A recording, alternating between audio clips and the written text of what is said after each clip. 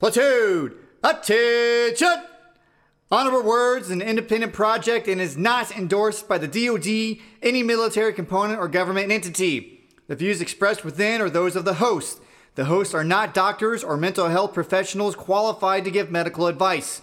Additionally, the podcast can contain graphic descriptions of suicide and is not suitable for young listeners. Listener discretion is advised. Fallout!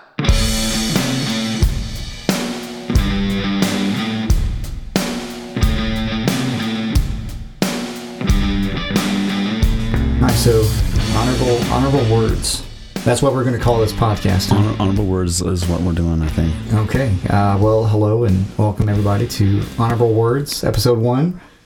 I'm your host, Joby Adams. I'm joined by none other by the famous Chris Colburn. Not famous at all. There's no fame. There's no fame here. You're so famous. You don't even know.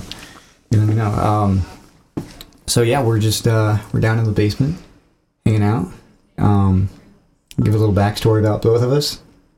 Probably, yeah. People would probably like to know about. I think we need to start with some background information. Yeah. Where we are now because of maybe where we've been. Yeah.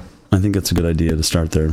I can dig on that. All right. Well, I'm a staff sergeant in the U.S. Army Reserves, and I've been in for 13 years. Yeah. Well, it'll be 13 years in October. Oh man, they're coming through. Yeah, they are. Yeah. All right. So if you guys can hear that, that's our significant others. Yeah. But I've been 13 years. I joined as a 92 Alpha automated logistics specialist. Did that for 5 years, and then I re-enlisted and switched over to the dark side and became a 31 Echo. That's military police. NARC for NARC, but as an Echo, I'm a internment and resettlement specialist. So I would work in the prisons or detainment facilities. But then a couple of years ago, I went to military police investigator school. Did that, and then shortly after that, I went to Master Gunner Common Corps down at Fort Benning, Georgia. And now I'm a Master Gunner. And I was an instructor at the Senior Gunner course at Fort Hunter Liggett, California. And now I'm an advisor to training divisions. So that's a little bit about me. Awesome. So if you had asked me several years ago when I got out of the Marine Corps if I would ever have an Army best friend, I would say no. Absolutely not. I would say the same about a Marine. One that was a NARC? Absolutely not either. But we've gotten here somehow, some way. Yeah. So I joined the Marine Corps when I was 17, and I really didn't have any idea what I wanted to do or what I wanted to be. Marine Corps has a really good idea how to mold your life. You want to text her and tell her they're too loud. Oh, the girls are just chatting. The wine is flowing tonight, which is good. Oh, it is going. We actually have some Yingling, the beer of all beers. So, joining the Marine Corps is one of the best things I probably did. Just gave me direction and really bettered my life a little bit. I mean, obviously we have some stories about where we've been and where we've gone. What we've done. These girls are out of control. She just flipped me off. Okay. Yeah. I thought we had a whole studio, but now we have to share it with the women. But so I enlisted as just a general grunt. I had a opportunity to go to school to learn how to become a anti-tank assault gunner, which is phased out now. But ultimately, we're just a basic grunt that carries rocket launchers and gets to learn about demolition. So that was pretty fun. My first couple of years, I did a B billet. That's what the Marine Corps calls it. And I was a security force guy. A B billet? B billet, yeah. Okay. If you're going to re-enlist and you're going to stay in, as far as I understand, there's certain things you have to do, recruiting duty. You could be a drill instructor. You could be, different things. But, and I don't understand all the ins and outs of it, but ultimately, my B billet was security forces. I got to go to some of the finest men I've ever not dealt with, but served with, for sure. I'm still really good friends with most of them. Fast Company is a smaller unit. Ultimately, you're forward deployed. So when shit hits the fan, we're the first to respond, first to deploy. And you were active duty too, right? Yeah, I did. That's all I did was 4 years active duty. I spent some time doing reserve here locally. It wasn't my cup of tea. Reserves is so hard. Active duty to reserves was not the same thing. And then I went from a grunt unit to reserve unit. That was a POG unit, which is people other than grunt. Yeah. So, yeah. Okay. I've heard a lot that transition from active duty to reserves is so tough because you're so used to having the standards and enforcing those standards. What was that transition like? For me, it wasn't really a transition. I didn't stop doing what I did. I argued quite a bit with some of the senior enlisted. In my mind, I don't think they've ever really done anything, but kind of skirted. Like the main, I don't know his name, First Sergeant so-and-so. Yeah. Yeah, he would constantly just berate me about some of my guys. Like I just met them just today, right? It's my first drill with them. We have an inspection. One's got a hole in his camis. I've already counseled him. We're moving on. Yeah, you're already running at 100% speed. You know, what am I going to do with this guy? I can't. He lives in somewhere western Nebraska. Yeah. He can't drive to get serviceable anything anywhere. He's a young college kid. This is a whole new ball game for me. How am I supposed to hold this young kid? It's very difficult. Yes, he's a Marine. He went to boot camp, but he hasn't done anything Marine like in the last who knows long. You know. Yeah. And then this unit is just, we're the Marine Corps. We're fucking broke. Excuse my language. No. There's going to be some swear words. Chip. Yeah. Let's slip the dogs a war and say fuck it. So we can actually, okay, so we're not going to PG ourselves anything. No. We're currently drinking. I got a Yuengling. Yeah. What version of Yuengling? I'm not sure. It's American something or other. Yeah. It's a nice dark beer. It's very dark. It's very tasty. So I gave him a case so we can just sip on that. It's not just for tonight, but it might end up being. No, I'm a glutton for Spotted Cow out of Wisconsin, and so I showed him Spotted Cow, and now he's like, oh, I'm going to show you Yuengling. It's one of my favorite things. Yeah, so we trade beers back and forth. You know, it's our relationship. So far, so good. Next is whiskeys, right? Yeah, whiskey is going to take some time. I will fully admit that I cannot drink whiskey. I will sip on it and I'm like, yeah, this is good. That's all I do. Is just sip on it. That's all I do. Make it neat and make it sip it. Yeah. So yeah, transition was crappy. As soon as stop loss lifted, I bounced. I got out as fast as possible. Now, I could have gone to a reserve unit in Des Moines, which would have been what I should have done. It's a grunt unit. They have 51s there. That would have been my ideal. Yeah, more up your alley. When I got back to Omaha, small town, I thought Des Moines was so far away. Yeah. I'm just going to stay local here and join, I had my Humvee license. I'll just do a lap move but yeah, Marine Corps is broke. There's nothing. Everything's broken there. They can't fix it. Absolutely. We have no money. You don't have time to fix it. Well, there's no time, right? But there's actually a training schedule to fix things that are broken. We have on parts. Yeah.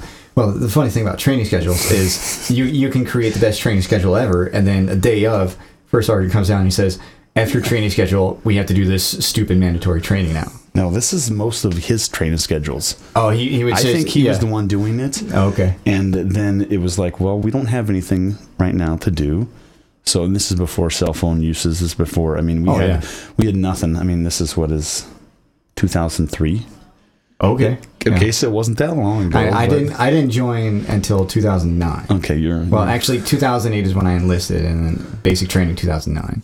You can imagine the life that you live now without any kind of technology. That's what it was. I can't imagine trying to contact my subordinates without cell phones. Well, they didn't go very far. Yeah. My subordinates had to stay within ear's reach or arm's reach. Yeah. What do you call that when you have the ears? You're bent. Whatever. Yeah. So yeah, they weren't allowed to go very far, and if they didn't answer their room phone, there was some price to pay. So. Yeah. Now, was that active duty or was that your reserve active time? Duty? I didn't have any reserve time. Yeah. Yeah. I mean, other than the short 7 months there, literally there was no time away from them at all. So. Yeah. Now I've only done a little bit of active duty. I did my deployment to Afghanistan, and then now I've been on active duty orders for a little bit, but that's a completely I don't have any real subordinates I have to deal with now, which is nice. Because I was a platoon sergeant in the reserves for a while, and that was just, oh my God. I could not imagine that. Yeah, just being an NCO in the reserves is tough enough, but then trying to be a platoon sergeant on top of that, trying to track down your guys and be like, why the fuck aren't you doing your PT? You know, so on and so forth. And they're giving you all their excuses because like assholes. Yeah. Then they're like, you know, I'm like, hey, we got to get this done by COB today. And like, no, I'm not going to do that. And then you're put into a hard spot. You're like, I have really no course of action here as a reservist. I mean, yeah, I could probably drive out 8 hours out to Western Omaha and meet this dude face to face, be like, you're doing this, but is that going to happen? No. I could not imagine that. Life was so much more simple when you have your unit staying right next to you, nonstop, 24/7. Yeah, there was no question whether or not you're going to follow a rule at all. Yeah. And I've seen some, and I've heard some, and I just can't imagine that lifestyle. Like, I feel like I'd served in the best time. Granted, it was Cold War for me. I didn't deploy. I mean, my deployments are. We're going to talk about Naples, Italy at some point. Oh, I'm anxious to hear about that. And so in my other deployment to we did the Westpac tour with 3-5, right, which is West Pacific. Yeah. Okay. So a lot of the Asian countries, Singapore, North Korea, South Korea. Oh my gosh. Sorry, not North Korea, South Korea. Maybe North Korea, but you can't talk about that. No, it was actually pretty funny because the operation we did in South Korea, we pretty much just we were an Amtrak unit. Okay. We were attached to Amtrak, so we did splash it with them, and we stormed the beach, and then we actually did it with the South Korea. Every year they do it together, and then they pretty much record it and send this combined arms exercise to North Korea, saying, "Hey, don't fuck around, find out." It's the Kyle Rittenhouse. It's like show of force. It's pretty much all it is. So when you say Amtrak, what do you mean by Amtrak? It's just the AAV TAC 7. It's the one that has it's a track unit.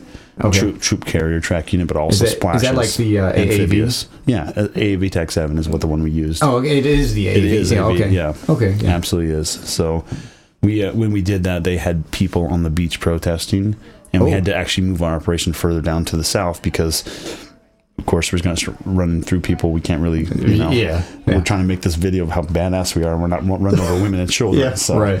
But it was, it was a good operation. You're badass to a point. Yeah, there's no point in time of peace to be running over women and children and just protest us on the beach. Yeah. So. No, see that I've never heard it called an Amtrak. With the Master Gunner stuff that I do, we do vehicle ID, and we have to go through a portion of American vehicles, and so we touch on the AAV, Assault Amphibious Vehicle. And it's this really cool looking vehicle. It's got a dual weapon system on the top, up on the turret. You can put your 50 cal. Tell me about it, because I really don't know anything about it. You never, I got to sit in the back. Yeah, you were really in the back. All you get is diesel fuel, and there's a dark light in there, and that's it. Oh, man. A lot of guys are puking in their helmets. Their Kevlar. Really? Yes. Wow. Because have you ever ridden them? Well, have you ever been in one before? No, I've never been in one. When you jump out of a boat, they literally just drive off the edge of the boat. Yeah. It splash, and then they just.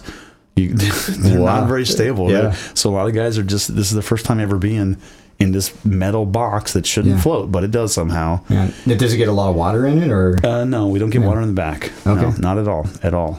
But no, it's just guys vomiting left and right. Now your versions, did they have the extra armor kit on the side where it looked like ribs on the side? Yeah. Okay. Yeah. So that's the one that we would teach during this, and so it's got the dual armor or dual weapon system turret up there, the upgun weapon station, and so you got your 50 cal and your Mark 19. So you got your weapon that can really kill somebody, your 50 cal, and then usually you use the Mark 19 as an anti-personnel weapon, more like crowd control. Right. So you do like gas grenades and stuff like that, but you can put high explosive rounds in it. But, right. We have a similar one called the ASC, Armored Security Vehicle, that has the same upgun weapon station in it for the MP side. Okay. But they're getting rid of that. But anyway, I digress. Yeah. No, that's fine. So I did a little bit of armor ID. For different, so when we have the same chat group we're in, and somebody posted a picture of a tank in a garage. Oh yeah. And then wanted to know what it was, and you made me so hard when you just fired off. This is what it does. This is what it. Oh yeah. It was a Leopard 2, a German vehicle, and it looked like it had a specific armor kit on it. And then I just told about all the armament on it, and they're just like, Holy shit. Yeah, it's been a while. I mean, I learned basic shit when we did, because we have to learn how to kill it. Right. So if it's going to be a track kill or it's going to be actually a gas tank kill, we had to figure it out. Not that I would ever. I mean, this is back in the day when they still taught us how to use the Dragon, which is this is a fire. It's a missile. Yeah, kind of like fire and forget, or is it? No, it's actually a wireless? wire guided missile. Okay, yeah. So they're not accurate at all. They haven't been using them. I mean, we shot a good handful of them. It's very similar to the TOW then, because the TOW is wire guided. It's just an older version of it. I'm not sure when it came out, but they should be fired.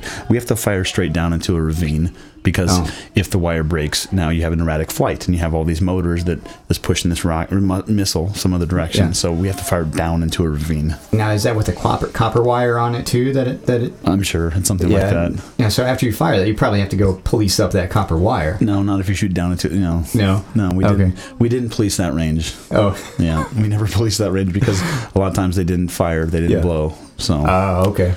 Oh, that's a lot of duds down there. It's a lot of duds down there. Yeah. Go down there if you wish, but you're not coming back. Nobody's going to police that range. Yeah, no, not at all.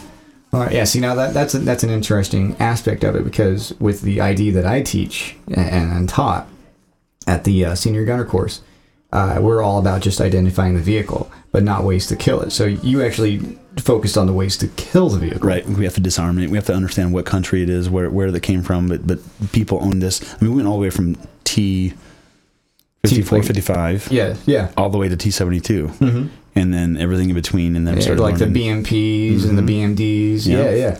So I know, but it's basic, and it has been a long time. So anyways, it impressed me a lot when you came out and you fired that off. Like, it was just something everybody should know. Yeah, it was like this common knowledge. Why don't you know this? This is knucklehead. Come basic on. Chevy 1500 HD. You know. Yeah. Now that you bring that up, like when I'm teaching the vehicle ID portion, he's vaping, by the way. When I. You know what I just saw? He calls me a pogue, but he's vaping over here. So I just saw this. It was it's called a personal electronic nicotine inhalation system. Oh, a penis. Yeah, that's what it was. And I was like, oh well, I'm sucking on a penis. Yeah, I'm that guy. Hey, 6 months here, I haven't had a cigarette, so that's a cigarette. A cigarette. A smoke cigarette. Yeah. Cigarette. I'm actually kind of in the same boat. Since I got back from my teaching position in October, I really just, like, my smoking has just gone down because I have no need to go out. Plus, it got cold, and I'm not going to go outside to have a cigarette. Exactly. Yeah, so now that it's starting to get spring again, I'm starting to smoke more because, hey, I can go outside. Yeah. Time killer. Yeah. Get yourself a penis and start being more healthy. I got one. My wife, she got her vape pens the other day, and it's called a dinner lady, but it looks so much like a vibrator. It's definitely a vibrator. I saw it earlier. Yeah, it reminded me of the vibrators. Strawberry flavored vibrator. that are we used to work as guards at federal buildings. Chris and I here, and there's this one time. I think it was our. Wait, how far are we into the podcast? And I have not introduced myself. Oh, we're like 19 minutes into it. Oh, okay. This is Chris Colburn, by the way. There we go. Yeah, there we go. Okay. I digress. Go ahead. Our counterpart there, the third guy on the job, was he on the? I think he was on the magneton, or not the but the X-ray that day. And we had multiple dildos that would come through. Yes. Yeah, I'm just gonna say it. It was a dildo and a vibrator, but yeah, I just remember that day. One of us, it came through. We had to pull it out, and because there was wires on it, and you had to inspect it. Yep. And the dude was like, "Yeah, that's a vibrator," or the girl. We need to check this out. We need to take a look at this. Yeah. Closer look. Yeah, like. Yeah, that's a vibrator. Yeah, I understand this vibrator. I still got to look at it. I still have to make sure it's not a vibrator with a bomb in it. Yeah. Gosh. Thank God for gloves. But no, when my wife first got those vapes, I was like, "Is that a fucking vibrator?" She got a vibrator. Like, no, it's a vape pen. Like, oh, okay. They look pretty fancy. Yeah. And what were we talking about with the VID portion? I'm not sure. This is what this is going to be about. Us just rambling for a while. Yeah, and then absolutely. We'll get to a point eventually. Yeah. So anyway, it's been about 20 minutes here into the podcast. What even is this podcast about? Well, we're going to discuss lots of things. Right? Yeah. One of the biggest things that we do when we get out of the military, transition, right? Oh, that transition, absolutely, yes. Sometimes it's not even transition. It is just blah, right? Yeah, you don't actually transition from being a military personnel, servicemen and women, to a civilian. Never. Yeah, never. Yeah, especially in the really reserves. Transition. Yeah. You just go and then they just cut the cord. Like, all right, deuces. You know, you're on your own now. So your classes, when you PCS or when you get out, right? Mm-hmm. Your classes are taught by usually somebody in higher enlisted, somebody that's in the service, that's life member of the service, or did you actually have civilians teach your class? Well, when I was leading TAP class, SFL TAP, okay. They now call it Soldier for Life Transition Assistance Program. I'm sorry, the military does a lot of acronyms, but the Army is so gay. You have to deal with. I just gave him the neck kill motion.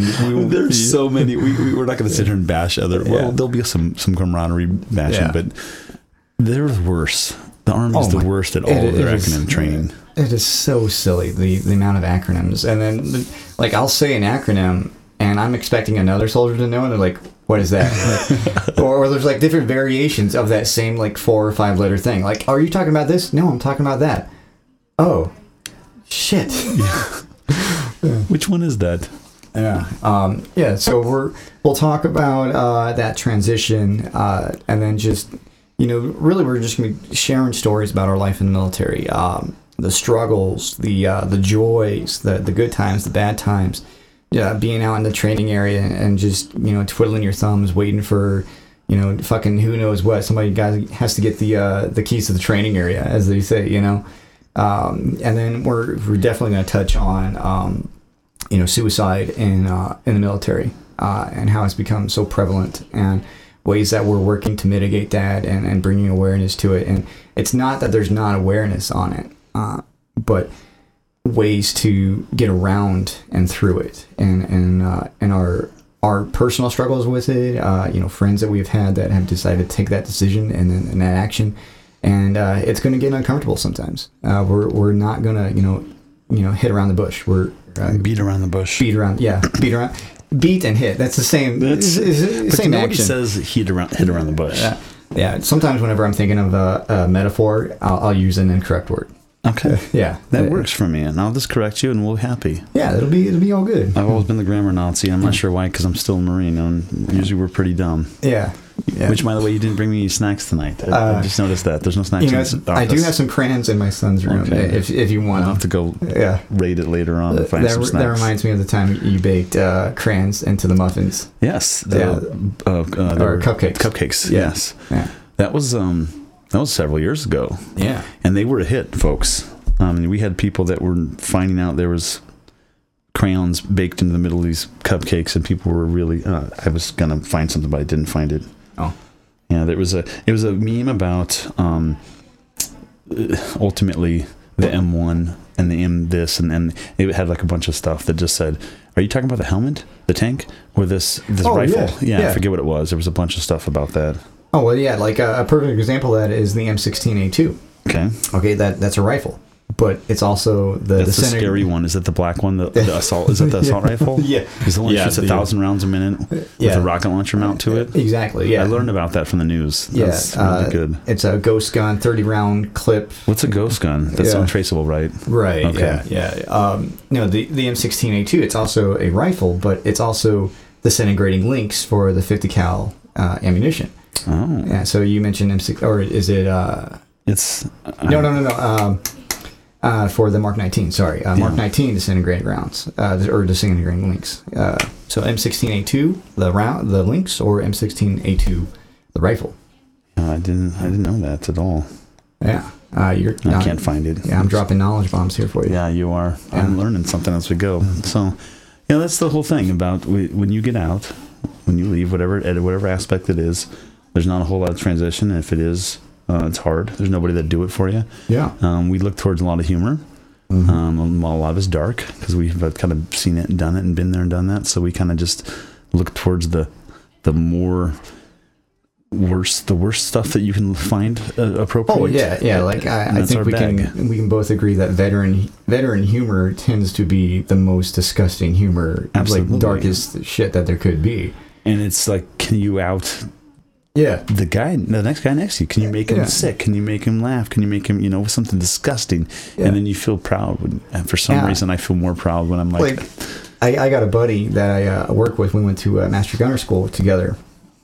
And he's always trying to do mom jokes on me. And I wouldn't let him because I would just flip it around on him. He's like, oh, yeah. Well, I went and did this with your mom. I'm like, well, she's dead. So...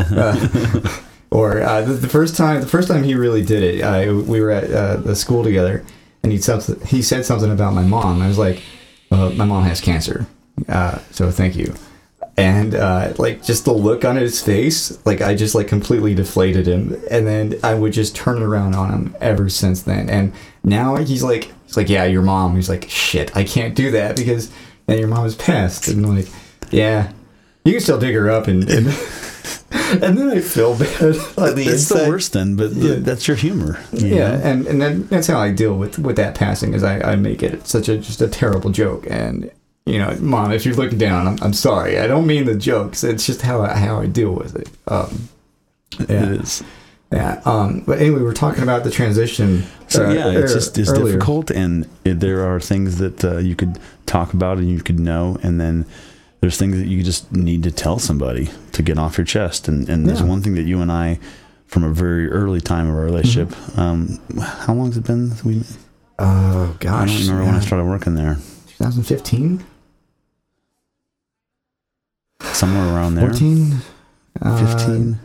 Yeah, because we could sit here and numbers are hard, but it's been a minute. Mid-teens of 2000s. It's been a minute. We've been through some trials and tribulations, that's for sure. Many hours on post, just staring out a window with nothing else to do. Speaking of finding dildos and X-ray machines, one of my favorite things to find on somebody, which was condoms. If you remember, they would think that they didn't have to pull it out of their pocket when we say, hey, take everything out of your pocket. Everything out of your pocket. And there's this guy that comes through, without a girl, but he's got 15 or 20 condoms in your pocket. Guess what? Those things they have metal on them. The little foil packet. Yeah. So it's going to set off a metal detector. Now, if you walk through a metal detector and you remember, you have them, you can't get them out of your pocket. I've got to get them out of your pocket because you can't.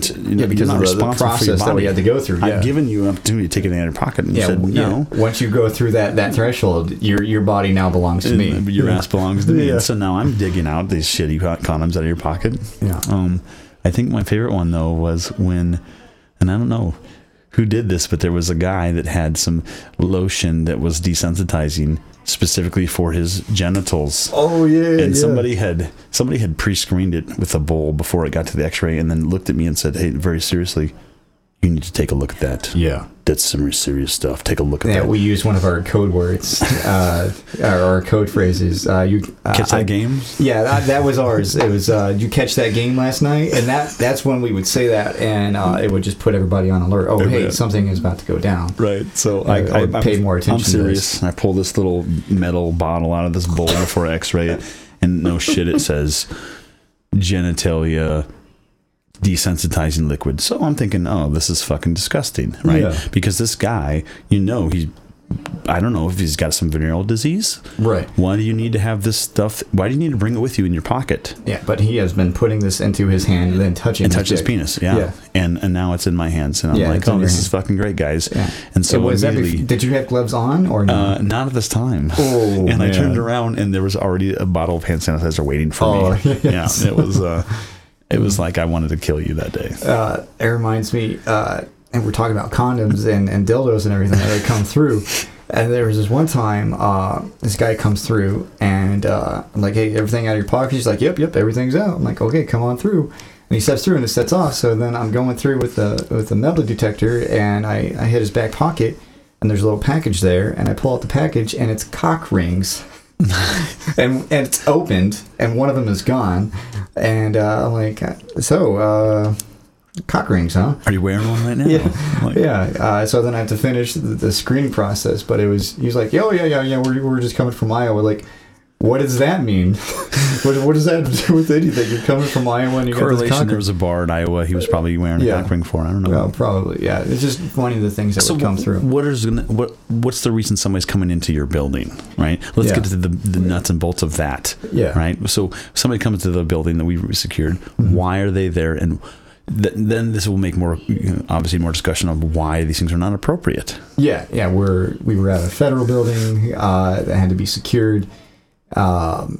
How in depth do you want to go on this? Well, it's immigration, right? Okay. The only people coming there for the public are to go watch somebody become a citizen, right? Or to ask somebody's questions. Yeah. Talk to an immigration officer for wearing cock rings, bringing condoms, and desensitizing lotion for your genitalia. Yeah. Why do you need this in the building at this time? Yeah. Are you going to go to the bathroom and bang one out, or who knows at some point? I mean, what's going on? Like, what is in your mind? Why are you coming to this building with these things? You should leave everything in the car. You're gonna be here for 20 minutes. Watch this person get certified, or become a citizen. Yeah. Take your pictures, and then you go bounce to lunch. Don't bring that stuff in the building. Yeah, there's no reason to do that. And then people would just dig their heels in, oh, well, I'm not gonna. You guys can take this. We can't hold on to this stuff. This is not the airport. We don't get rid of this. You take it out. You leave. Yeah. You leave with it. Oh well, if I take it out, am I have to go back through screening? Yes, because you left the building. There's nothing I can do at this point. Well, you can trust me, guys. I've already been through screening. You can trust me. I don't need that. No, I'm not going to trust you. I'm not going to go out to my car and get a gun or a bomb. Because it never happens. Yeah, no, never. Don't do your job. Yeah. Oh, geez. Oh man, good times. The best part about that job, I think, for me, was most of the people there were also military. Most of the employees, most of the federal workers were also military, so they understood the things that we've been through. Yeah. And the days that we have are just shitty days, and then you can just check-in day. Yeah. Oh gosh. There was a day every month. Ultimately, what would you call it? People that are on supervision of some kind. Yeah. Would have to check in with their parole officer, which was the immigration ICE officer. Yeah, and people that didn't have a legal status at that moment, or that were going through the legal process, but they had to meet certain criteria in order to move forward in their process. Right. Yeah. And so one of them was to come in, and every month, yeah. And we're normally where that building was generally, I wouldn't say it was super busy, but there was a steady flow. Yeah, steady flow. But this day, it would just take your normal amount and just quadruple it, and you're nonstop for about 4 or 5 hours, just constant. And it's just nothing but problems. It seems like. And, you got a language barrier that you got to deal with, and, we're trying to work through it, so we're learning Spanish, and some of us. Some of us are. And so we're trying to make that through, because, Spanish is not English louder, and it doesn't do it. Regardless of what you think, it's not just English louder. Or saying it slower does not get the point across. Right. Usually even if you speak Spanish very fluently, they still don't want to listen. Because there's different dialects, and I mean, there's just more than Spanish. You got Portuguese and Brazilian and all the others. It's all Spanish. I'm sorry. It's all Spanish. It's difficult. It really, and that's the only culture. Yeah. Of all the people that come there for their citizenship, that was the only culture that would refuse to speak English, and that's what was weird to me. Yeah, I was talking to a buddy of mine who's Hispanic, and he was talking about that, and I'm like, I asked him, what is the resistance about learning, the language? And well, they're very prideful of that language. And other Hispanics, if they see somebody else, they're gonna speak Spanish to them. And if they start speaking English, then there's a pride moment. It's an ego kind of thing. So, like now knowing that, I can understand the resistance behind it. Oh, well, no, this is my heritage. This is my language. I'm going to disagree a little bit. I do still see the good point with that. But also, you're coming into a federal facility to get your citizenship. You probably should understand the rules. If I say, listen, leave that knife outside, very clearly, it's posted, it's said, it's, rehearsed. It's also done in Spanish. And it's still not one to be paid attention to. That's worrisome. There is a level of, hey, I am entering an English facility now. I should probably speak English. But holding on to that. At least understand it. Oops, sorry. Don't pop your knuckles while you're close to the microphone, guys. No, but I do agree on to a certain extent. You know, like if you went to France, you know, yes, there are English places, or there are signs that have some English, but for the most part, it's going to be in French or Italian. You know, if you're in Italy, you're just almost expected to listen and be. Yeah, and so that is a hurdle to overcome and to deal with. You know. I just remember that was one of the things we always had to overcome.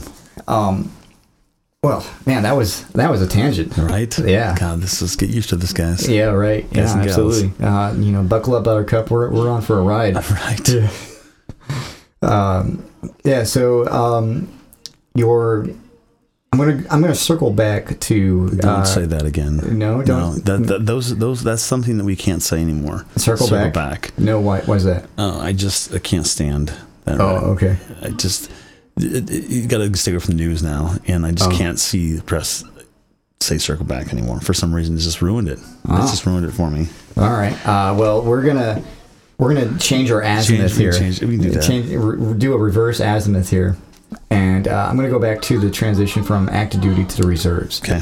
From my experience as being a reservist, I would always have these active duty cats that would come in and they'd be gung ho, and you know, they're yelling and they're being active duty soldiers to the reservists, and you know, there's been several times where I've had to pull them aside and be like, I understand what you're doing, you know, I appreciate what you're doing, but you can't.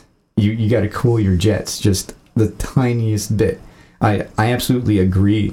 I got your back 100%. However, you can't expect that level of that, you know, that standard out of a reserve soldier on a drill weekend. Right. Now, if you've had them for a couple days, like at an FTX, you know, at a gun range, where you've got them back into soldier mode, or you got them into annual training where you've had them for, you know, 10 days and you've been enforcing those standards, then yes, you can absolutely go that hard on them. But on a drill weekend, and you're smiling because I said hard on. Yeah, but on a drill weekend, you gotta relax just a smidge, just a bit, because at that moment, they're trying to switch from that civilian mindset back into a soldier mindset, and they're still trying to compartmentalize their civilian jobs, which some of those guys still have to deal with on drill weekend, right? And then trying to get into the soldier mode. You know, hey, I now have to focus on the Army stuff and their objectives, and I have to meet these. And so sometimes that'll take a day or two, and generally you'll see them back into the mode at the end of the second day, on Sunday at about 1500. It's like, oh, I'm a soldier again, and like, all right, deuces, we're out of here at 1600. Yeah, so there is that, you know, issue that you have to deal with on the reserve side. From my experience, what I've noticed. God, I never had to deal with. I can't, you know. And I'm not saying lax the standards. No, I get it, but give him more of a breather. Yeah. To get back in it, I would say however long you have to drive to get to here from wherever you live, that's your time that you get back into it. Once you put that uniform on, you have to do it immediately. Yeah. Now, I was able to make that switch. I would just tell myself, or like it would just happen as soon as I put that uniform on. I even had a different walk. It's called swagger, I think. Yeah, swagger. Yeah, that big dick walk. Yeah. No, but I would just have that that personality shift, and I would become a different person. I really would. Once that uniform is on, I'm somebody completely different. But I would expect that out of me. Now, I would try to instill that into my you were also a leader my troops. Yeah. So it would happen probably faster for you because you had to be that person for the troops. Absolutely. Because as a E5 sergeant, I was put into leadership positions right away, and you know, on reserves there's limited personnel. So as an E5 sergeant, I was put into a platoon sergeant role. They couldn't call me a platoon sergeant because I was, you know, I didn't meet the grade requirements. But I still had to act that a little bit, or act in that position. So yes, absolutely, I would have to make that personality shift right there. And you would see that mostly from the other NCOs too. They would be able to compartmentalize that a little bit more. But it's mostly the junior enlisted, your E1s to E4, that would have that struggle of, well, I'm just trying to, going through the motions, kind of deal. Yeah, I saw a lot of that in the short time I was doing it, and it bugged me. Oh yeah, difficult. And it bugged me too. It absolutely did, but that's part of my leadership style too. Is I would almost empathize with them a little bit more, sympathize with them, and I'll go ahead and say it, and I would kind of let the standard slide just the smidgest bit. I'm interested to hear what's going to come out of your mouth next. However, I would have a conversation with them, and I learned early on in my leadership career that yes, you can yell at somebody and it'll get a point across, but having a conversation with somebody, it's more effective. Absolutely, and you also have to know your target audience. Sure. There's some guys that the only way to get through their head is to call them a cunt stain and and a cum bucket. Put your hands on them. Yeah, get your dick beaters out of your pockets and let's go. But that's more of the exception that I saw. It was more of, hey, let's have a conversation. Let me figure out what's going on.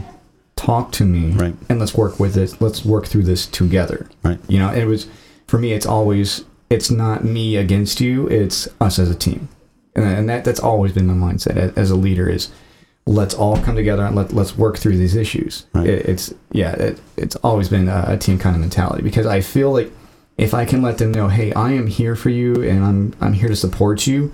I want to help you through this issue as a team kind of mentality. I'll get so much more back from them. Sure. And that's kind of always been my leadership style. Or the transition's quicker to whatever you need them to do. Yeah, absolutely. I found that it almost like the Mary Poppins thing, a little bit of sugar helps the medicine go down. And a spoonful of sugar helps the medicine go down. Absolutely. I'm singing it in my head. Thank you. Yeah, you're welcome. I'm not the only one. So I found that if I really needed my guys to do something, I would, talk to them, or if there was like some kind of an issue coming up, okay, let's figure it out. And then we would move forward, and then giving just that little bit of understanding, I would get so much more back in return. Right. And that just seemed to work, so much more. And now if I had guys that were just like total shitbags, then okay, I've already tried the kind of, arm around the shoulder technique. Now it's time for the real Sergeant Adams to come out, and now you're going to be getting counsel, you're going to be doing push-ups, and now the side of me that I don't want to have come out is coming out. Right. Yeah. We're all capable of that. It's easy to lead that way. It's better to lead with respect. Yeah. Right. And not fear and intimidation and yelling. But, one of the things that got me through, I felt like I went pretty quickly through the ranks. Mm-hmm. I felt like I just did what I was supposed to do when I was supposed to do it. Right. And it really wasn't difficult for me just to do that. Now, there's a time when I look back, I think it was probably brainwashed. Absolutely. Probably. Yeah. But it was justifiable. Yeah. And I could tell myself there's a reason for everything I did. But the Marine Corps was more difficult on things that just didn't make any sense. But I always told myself when I got to that guy's shoes, I would never treat my people the same way he treated me, Oh, yeah, yeah. And I felt like there's a lot of leaders that just would do stuff just because they could, because of their rank. Oh, yeah, because they've so much done so. it. Yeah. And the hazing keeps going. And I can't even say I was hazed, really, because it was just normal stuff. I mean, the most hazing that I would see, if you would want to call it hazing. I wouldn't call it hazing, but is when guys would get promoted. We would always punch the blood stripe. Yeah, punch their rank. And you're talking about they're pinning the rank on their clothes. Well, I came in after the pin on. I was all Velcro. Oh, Jesus. And that's a tradition that's been going on for generations in all branches of the military, Marine Corps, Coast Guard, you name it. And guys, they look forward to that. And it's that 10% of people that have gotten hurt. Yeah, physically. There are those outliers. Which is why they stopped trying to allow it to happen, because of the people taking it too far. People getting hurt, and I agree that there is a limit to it. Now, but it goes back, to the camaraderie where and as a byproduct of the military, you're flung into all these different cultures of people. And one thing that you get out of it is the camaraderie, that brotherhood. And when I don't throw around the word brother lightly. I generally, if you're in the military, I will call you brother because we all have that common bond. And honestly, I don't even, like my civilian friends, I don't call them brothers. It's mostly all my veteran my veteran friends. Well, I will just, maybe you're a veteran that I've met you for the first time. I'm going to call you a brother though, because we have that commonality. Absolutely. That you might be a slick sleeve. We call that a slick sleeve in the Army. Somebody that hasn't deployed, because we wear patches on our right arm for combat deployments. You might be a slick sleeve, you might be a private, you might, be a whole tabbed out, as a veteran. I'm going to refer to you as a brother. It doesn't matter, Thank you. Open the microphone. Oh, open the microphone. Here we go. Oh, that was crisp. I just never heard it before. Yeah. Oh, you never heard that? Oh, Not on my own. yeah. Look at that transient there. Yeah. Oh, you got the pour going on? That's a pretty good pour too. Yeah. Oh. It wasn't that good for it. No, it sounded good. It sounded. It's half head. It's mostly head. Mostly head. You know what? Yeah. We like headed. Yeah.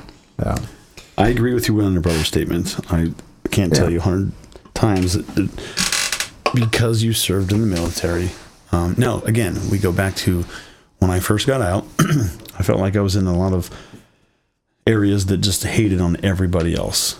I mean, there was no reason to ever have a friend in any other branch of service. Marines Marines stick together, period. Oh, it was very segmented. And if you're not carrying a gun for a living, you're really nothing to me. You're nobody. And I was raised that way, legitimately raised through the ranks, through every training I went to, every school. Yeah. It was how it was. And it was just like a lifestyle. I didn't question it. I didn't think about it. Yeah, we would see Marines or Navy or some other branch, and we would be told, stay away from them. And nothing ever good can come from talking to a Marine anywhere else. No good comes from talking to Marines. All the way from basic training up through AIT, and even at training environments. You're not wrong at all. Yeah, Nothing about that's wrong. And it took me a while to realize that it wasn't just that they were a Marine or a seaman or a sailor. I can say seaman. Yeah, it was because they were trying to keep that branch segregation, I guess. I'm not sure exactly what the purpose is for it, or was for it, other than just to separate us more, but it gave us that we weren't relying on anybody else. No, we still had somebody doing our paperwork, checking out our supplies, cooking us food, right? Right, yeah. Maintaining our vehicles. Just everybody had their part. I didn't want to do their job. They didn't want to do mine. Mm-hmm. So I just felt like I missed out on a lot of friendships I could have had, probably. Yeah, but it's interesting to hear that it was the same way on the Marine Corps side. Hey, don't mess with the soldiers. Don't mess Leave them alone. Let them be sloppy, nasty, whatever they're doing. Well, we would say the same thing about the Marines. You never said that same thing. No, we really would. Like, look how jacked up those fuckers look. That's never something you said about a Marine Corps. Oh, I absolutely did. Yeah, absolutely. You look back, like, we weren't allowed to walk on the grass. Semper Pi. Yeah. We couldn't walk on the grass. Yeah. The grass is not for walking on. If you got caught walking on the grass, if you got caught skipping colors, I mean, whatever it was. Oh, yeah. It was just, you would pay the ultimate price. And you just didn't, there was never a time where you would question something was said to you. You would just do it. Yeah. I don't remember what it was like to ever not just do what you're told. Yeah, and as soon as I came in, I just had that, I don't even know if it was conscious, but it was just like, I'm in this position now as a private, and this older guy is now telling me, hey, you have to go over here. Okay, cool. I'm going to go do that now. There was no question of, well, fuck you. I don't feel like it. I don't feel like it. And I think that's part of the volunteer mentality that you have to be or have to have when you join the military. And obviously there are the guys that are going to question everything because, they want to be the alpha dog and yeah, okay, cool. Be the alpha dog, but be the alpha dog at the right time. Yeah. Pick and choose when you're going to stand up. Yeah. I just felt like there was a lot of guys that stood up for the wrong thing or had the wrong comment, and now they're doing shit work, things that you don't want to do. Oh yeah. You learn that very quickly too. Like shut your mouth, or you're going to be doing this shit detail. Right, and you could just be a perfect soldier or a perfect Marine and still have to do that shit duty, which is why I think probably we became close friends. Yeah. Because everybody's in the same shitty situation, doing the same shitty work.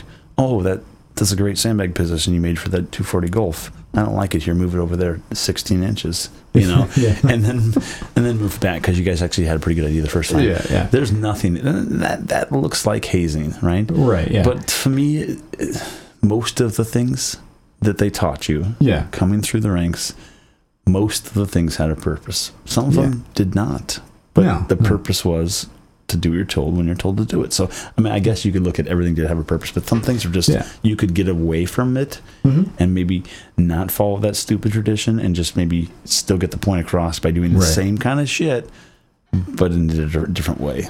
Yeah. And that's not something the Marine Corps is good at. I can vouch for that. Yeah. Do not use your brains at all. Yeah. I mean, when I'm teaching soldiers like the basics functionality of a weapon, I'll have them do it 15 times, 15, 20 times, or whatever it is. And then in front of me, I'm like, okay, now go do it on your own 15, 20 times. And then they're like, okay, now come back to me and show me again. And it's just that repetition, trying to build that muscle memory. And that's generally what I try to do for my positions that I'm in when I'm training. I want to build that muscle memory so that way they don't have to think about it. Also, the guys that you're training are selected specifically to go do that training. It's not, or not am always. I wrong? They're supposed to volunteer for it, but they're going to get voluntold more often than not. Like, oh shit, here's this cool course, go do it. And so some of those guys, they're in the position because they were told to be there. Okay, fair enough. I thought maybe it was the opposite. I thought maybe it was... we want them to volunteer because it is a very the senior gunner, master gunner position is a very stressful and intense position. I remember when you were going through it. Yeah, it was. I hated it, but look where you are now. But I'm glad that I did it. Absolutely. So not having to question. So when I got out, right? Most of the people have the same feelings. When they get out, you're not told what to do anymore. So now you have all this freedom of what to do with your life. So the first thing I do, here's one thing. If you know anything about Chris, about me, you know this very well. I'm not going to be on time for something. No, not at all. No. And so I don't do it intentionally, right? Yeah. Kind of a little bit. I realized everything in the military, everything in the Marine Corps, everything I did, you had to be 15 minutes prior to 15 minutes prior to 15 minutes prior to 15 minutes. Yeah. And it's just, you hurry up to get there just so you can wait longer. Yeah, hurry up and wait. Yeah. You gotta do that. Hurry up and wait. And I thought to myself, whenever I'm done and away from this institution, I'm going to do what the fuck I want to do when I want to do it. Now, that's kind of cross the bridge a little bit into another area where it's disrespectful to be late if somebody's waiting for you. Yeah. So I struggle with that personally, struggle with that because I want to be on time, but I also overdo. I've got 20 minutes to kill. I could probably do the dishes, mow the yard, fold laundry, make dinner for the next week. And my time management is not where it needs to be. I'm a terrible procrastinator, and I will procrastinate till the last minute if I can, because I that's how I am. But yeah. I agree completely. When you're in the military, especially in active orders, your day is planned out. You can plan the next 15 days, really. 15, 20 days, because it's all going to be, okay, I'm going to get up at 05, PT is at 05:30 or 06 or whatever it is, and then after that, we're going to PT for an hour, and then you got hygiene, then the breakfast, and I'm going to go report for duty, do my job, and then come back, and then done at 1700 or whatever your position is going to be done for the day. Right. And it's block scheduling. It doesn't change. And you can rely on that. And that's part of that struggle to get through once you do transition out of the military. And, I've heard a lot of guys that struggle with that, Absolutely. I mean, I felt like when I got out, I went right away to the workforce. Right? The only job I could get was driving an armored truck, to be honest. That was the only job that would hire me. And I have a funny story. I'll keep it short. But I ultimately went for security guard position because I thought I wanted to be, and I didn't want to be a cop. I've already done some really cool things in Fast Company. I thought I was better than most cops. I'm not going to sit here and write tickets for a year or be a night guy, and do that all over again. I felt like I was better than that. And I know for a fact that you can't just join law enforcement and be ahead of anybody. No, you have to go through your shit. Bottom of the barrel again. And I didn't want to do it. So anyways, I thought maybe, get to carry a gun, get to drive a truck with money. Cool. I hired for a lot of jobs and I really couldn't get them. And I had one job that was the second interview just so they could tell me why they didn't want to hire me. Oh. And it was kind of it kind of gets into the whole, like when you get out of the military, you got taught how to do a resume, you got taught how to do this and that. And it was all given by people that were still in the military and they have no idea what it's like. So ultimately, I'm going to blame this on those guys. They didn't prepare me for life. My resume was all of the cool, badass shit I did. And you should hire me because I know how to blow up demolition and build this fancy thing with C4 and blow up this. And I'm just a trustworthy guy. I'm thinking, telling a civilian person that you can do all these things really can make you very, very good in the company. Like I'm a Marine. I can do anything. Cut your lawn. Yeah. I could build a building. I could polish this brass like anybody's business. But, It reminds me of Rambo, how the original Rambo, he's in the building and it's flooding and it's at the end of the movie and he's like, I can't get a fucking job. I was in charge of $1 million of equipment and now on the civilian side, I can't even hold down a job. I can't even job as a fucking car wash guy. Right. So you have that. You're up on this pedestal up in the military. You have all this responsibility. You have a purpose. A purpose, exactly. You can drive a tank. You can be in charge of this multi-million-dollar piece of equipment, but on the civilian side, they don't give a shit. No. And as you're talking about that resume, I thought it was cool. Here I can just symbol M2A1 or M2 a heavy barrel and put it back together blindfold. What does that do for me on the civilian? It doesn't do, But it does correlate to a lot of bullshit that you can put up with. Yeah. So, it's all like how you can articulate it, and that's what it really comes down into. So the second interview literally was, the reason we're not going to hire you because you're a liability to the company. Oh, shit. And it was a hard pill to swallow. Yeah. I was like, it makes sense. And so I got it with some more people that really knew how to put some words together. They didn't make me sound like a fucking Rambo, because that's not what they want to hire. They don't want to hire somebody that has all this training, because what if something happens? Yeah. And he's got all this training. Now he's a liability to this company. So I was like, okay, this makes a lot of sense to me. So I started over fresh, brand new, started going to school, started whatever. So anyways, that was one of the, but for me, I had purpose when I got out, is to make money. Yeah. And make money. Whatever I have to do is make money. I feel a lot of the suicide issues that we deal with on military is that transition.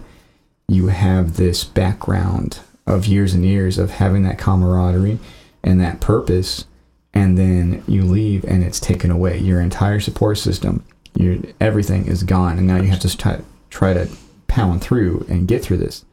And because of that, guys end up in a spiraling depression, and they can't get out of it. Let's talk about how when you get out, you've got sometimes you're able to do whatever you want to do when you want to do it. I like to party. I'm going to drink, right? And drinking becomes a lifestyle. And that is the devil's playground right there. I don't have a formation Sunday morning anymore. Monday morning, I don't have any responsibility, so I can drink what I want when I want to. So I start overdoing it a little bit because I'm my own man, right? Yeah. And that leads into something different. It seems like we're not going to sit here and say if you're an alcoholic, you like to drink beer, you're going to start smoking weed or doing cocaine. But it seems like whatever poison we choose, we're going to do it to the full extent of the law. Oh yes, absolutely. We are going to do it 110% because we don't fail at anything. That's how we are. Drink to get drunk. As veterans. We're going to smoke to get high. We're going to, no matter what it takes. So I feel like abusing that stuff. Oh yeah, absolutely. You're isolated. You don't work out anymore. So your body's all out of whack. Mm-hmm. You don't have that purpose. Yeah. I mean, you hit a nail on the head right there. You're not working out anymore. You don't realize just how good that is for your body to actually work out. You get all that extra stress out, and by just sitting on the couch, being over there on Fort Couch, pounding those bags of potato chips and beers, chasing it down with beers. Yeah, you can end up in that depression very quickly. And I've had friends that have decided to take that decision and take their life decision. Yeah, decided to take their life. When's the first time you had that happen to you? The first time. Give us a baseline here. The first time that I experienced it personally was one of my old AIT soldiers that I went to AIT with, and I had friends on Facebook, and he had got out of the military. He did a couple of deployments, and he got out, and he started posting some really weird stuff on Facebook. So I reached out to him, and like, hey, how you doing? And he's like, hey, transition's kind of rough, and things aren't going all that great, and I didn't know how to deal with it. I had never really touched with it at that time, and then What'd you say? What'd you feel like? I just buck up, get over it. Yeah, it was a basic bullshit. Well, it's tough, but you can get through it. You get through it. Yeah. Yeah, just Charlie Mike, things will be okay. What's Charlie Mike? Continue mission. Okay. Yeah, that's an Army thing. I know. Yeah. Oh, okay. I'm gonna ask you more often than not. Oh yeah, absolutely. Yeah. Because you have so many of them. Yeah. But I was like, yeah, just Charlie Mike, things will be okay. And I probably said some stupid slogan from our AIT, like, oh yeah. And then I heard a couple days later that he decided to take his life.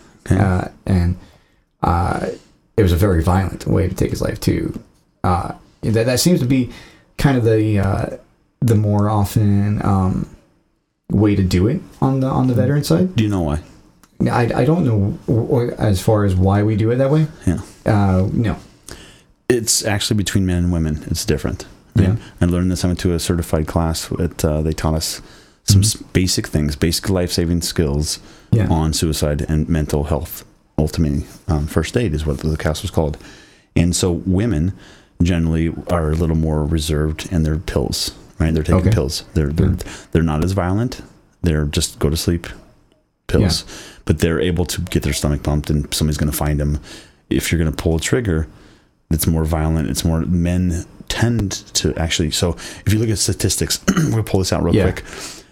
Do you think that men or women try to kill themselves more often?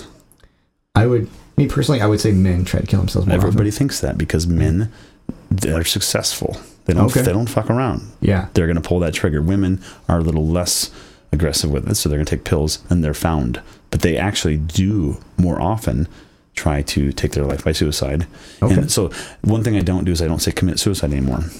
I've sometimes learned commit is actually a commitment to do something, to follow through with something, and so they are trying to, when I say the professionals in mental health suicide arena, they are trying to change their lingo, if you will, to they die by suicide. They didn't make a commitment to die by they didn't have any feelings other than they wanted to take themselves out of the situation they're in, right? Yeah, now that's something that I learned about too, is generally when people decide to take that action, they're trying to end the pain. Yeah, they just want the pain to stop. Everything's so twisted up in their head that all they want is this pain to stop, right? Yeah. And so it's not like, you can't say they did it with confidence and they did it with, that this is their plan. It just turns out to their signals are all crossed. The only way to stop this pain is to end their life, and they think they're a burden. We can go on about that. Yeah. I'm sure we will, but absolutely. Ultimately, it's women that do it more often, but they're not as successful because men are generally going to pull that trigger, or swerve that bike over the ledge, or punch that car into something. Right? Yeah. It's going to be something very usually violent. Yeah. They're more committed to that. Yeah, I think when I say they're not committed, they're committed. Yeah. That's interesting. I would not have thought that. It's just something that I'm trying to learn as much as I can. Yeah. Right. So we come into, let's go back to your situation that you dealt with, where that was. Tell me about your feelings and what's changed you. Has there been a spark since then?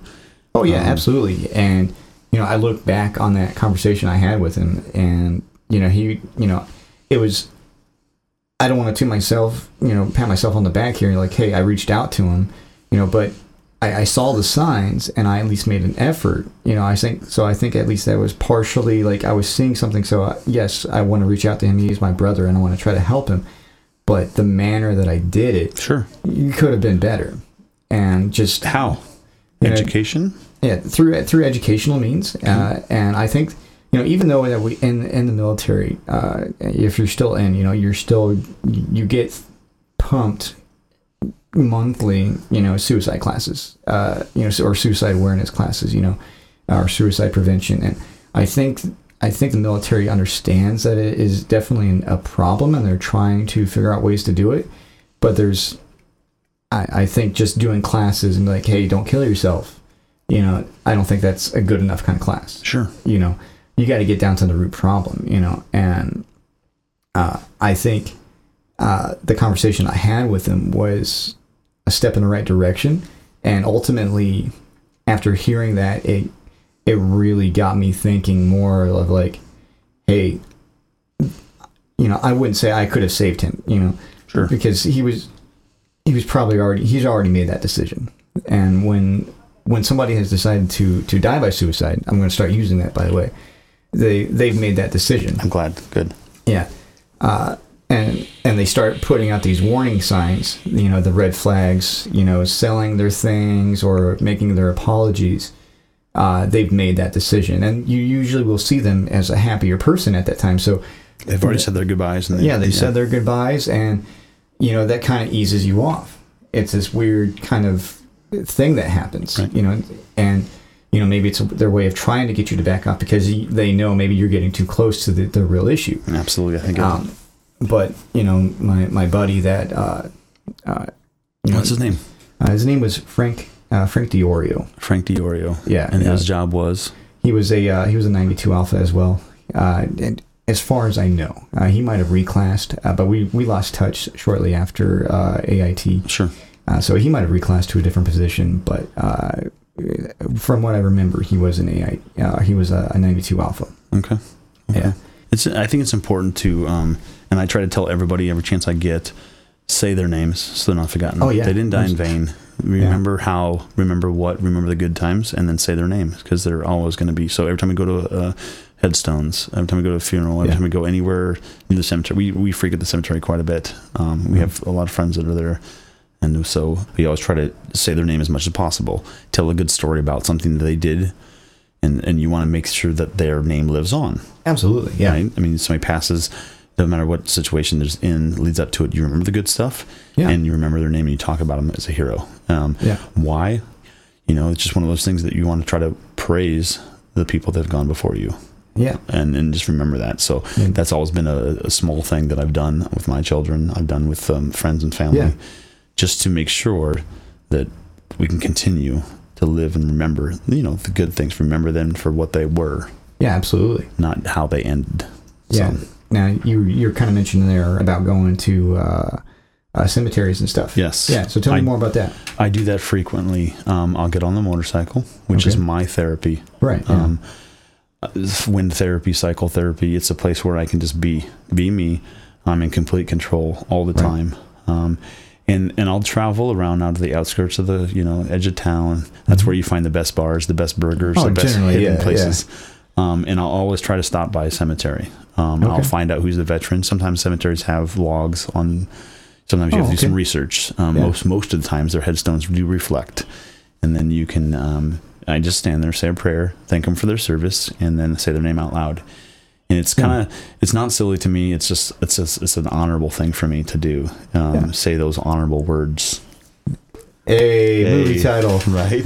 Or a podcast title. We're gonna do that. We're gonna make sure this all comes back somehow, some shape or form. So, yeah, absolutely. But we'll do that. I'll do it on Memorial Day. Okay. There are some organizations that do put flags on Memorial Day on veterans places where they lay. This last year was COVID. It was difficult. Very difficult, yeah. There was not a push for that. However, myself, we had a whole veteran community, a whole bunch of civilian community come out and to Omaha National Cemetery and put down flags that we purchased on our own to actually make sure that happened, because I'll be damned if there's a day I'm on this earth where there's not a veteran that's laying to rest that doesn't have a flag on Memorial Day on their gravestone. So that's really important to me that we always continue that. Like I said, there are organizations that do it on a regular basis. There's a lot of cemeteries that don't get that publicity. No, not and absolutely. They need they don't have family members around, whatever it is, they need to have that. So, I mean, it doesn't have to be publicized. It could be something you just do. Just go out there. Go talk to somebody. And that's one of the things that really drew me to you as a person. As you know, we were working together on that guard job, and I hadn't really done anything outside the military for veteran outreach, and you kept pushing me, and you know, finally I started showing up to the veteran organization that you were doing at the time, and I'm really thankful that you did, because I eventually went down my own path of suicide, and you know, it was your push in that direction of dealing with it that helped me get through it, and now I'm a huge advocate for veteran outreach organizations. By me pushing you, right, to go do things with veterans and to go be there for the veteran community, that's actually my answer to how to save our veterans. Yeah, I feel like the government, VA, while people are in the service, the classes, everything is reactive. How do we get ahead of suicide? By being reactive to how they're doing it, why they're doing it. Let's not focus on the main reason is not they're not with their people. They don't have their purpose. They don't have those 5 things we discussed earlier. We're going to talk about that health, the mental health aspect. How do you get ahead of that? Well, I'm going to live today and tomorrow with you as a friendship. So where if I need you, we spend time together, we do things in the veteran community together. We are this is the things that I'm missing, because I'm not serving with my people, right? We're filling those gaps that have been created from your transition. Now, we haven't gotten into the whole let's go work out together, right? And I don't know if we'll ever get there. Yeah, because, probably not. Right? Well, you can try to haze me after a couple beers, and then I'll do some push-ups and competition, something like that, but that's about it. Right? We will not be working out, especially on podcasts. It doesn't work that way. But I think our veteran group is good at doing things for a purpose, right? And doing things to help other veterans. Navigation is hard when you're out on your own. It is, absolutely.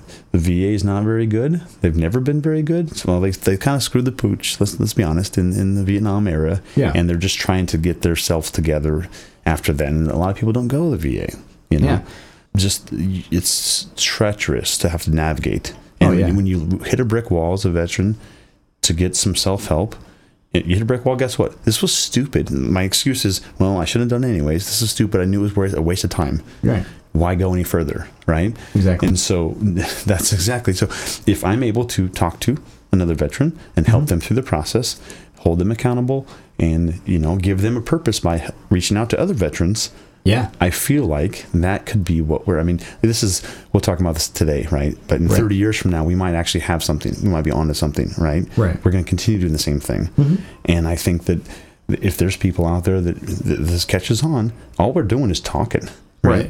We're doing the things we love to do. We're talking about the legit, real shit. And, you know, I've actually talked to veterans that were on the precipice of deciding to take their life. And just having a conversation with them, I may not even realize it at the time, but then they'll shoot me a message and they say, "Thank you for talking to me. I was about to take my life, but just having this conversation has stopped me and it's done a perspective shift." Wow. What do you think? What do you feel? How do you react? When my initial reactions to those is just like, "Oh yeah, hey, yeah, no problem, brother. I'm here to help you. You know, I want to help you get through this." And that's, but like personally, I'm just like, holy shit, you know, like all I was doing was just having a conversation. And I didn't think anything of it. And it's really just, it just blows my mind that it's just a simple conversation, just asking, "How are you?" You know, asking those tough questions that, you know, they try to get that into you during some of the suicide prevention is like, ask the tough questions. Are you thinking of hurting yourself? And I will plain Jane ask a guy, like, if we're talking and he starts throwing up some signs, like, okay, real talk, are you thinking of hurting yourself? And then I just stay quiet, let that space fill it, and then let them answer. And it goes back to like negotiation tactics. You know, the first person that talks loses in that moment. I'm screwed. No. But I think we've touched on quite a lot. We have, and there's I'm a lot. excited. Yeah, we're sitting at almost 90 minutes here. It's going to get cut down a little bit, but almost 90 minutes. What are your final thoughts here? I'm excited for this. I'm excited to get some good guest speakers on here. Oh, I'm yeah, excited absolutely. to have a lot more fun. This is something it's been very important to me to make sure that we take care of our own. Right? Yeah. Nobody's going to do it but us. Exactly. And if we can save one person by the words that we're speaking, guess what? It was worth it. And it's honorable. Yeah. Honorable words. All right. So this is your host, Joby Adams, signing off. Chris Colburn, thanks for joining us. Thank you so much. We'll see you on the next one. Number 5.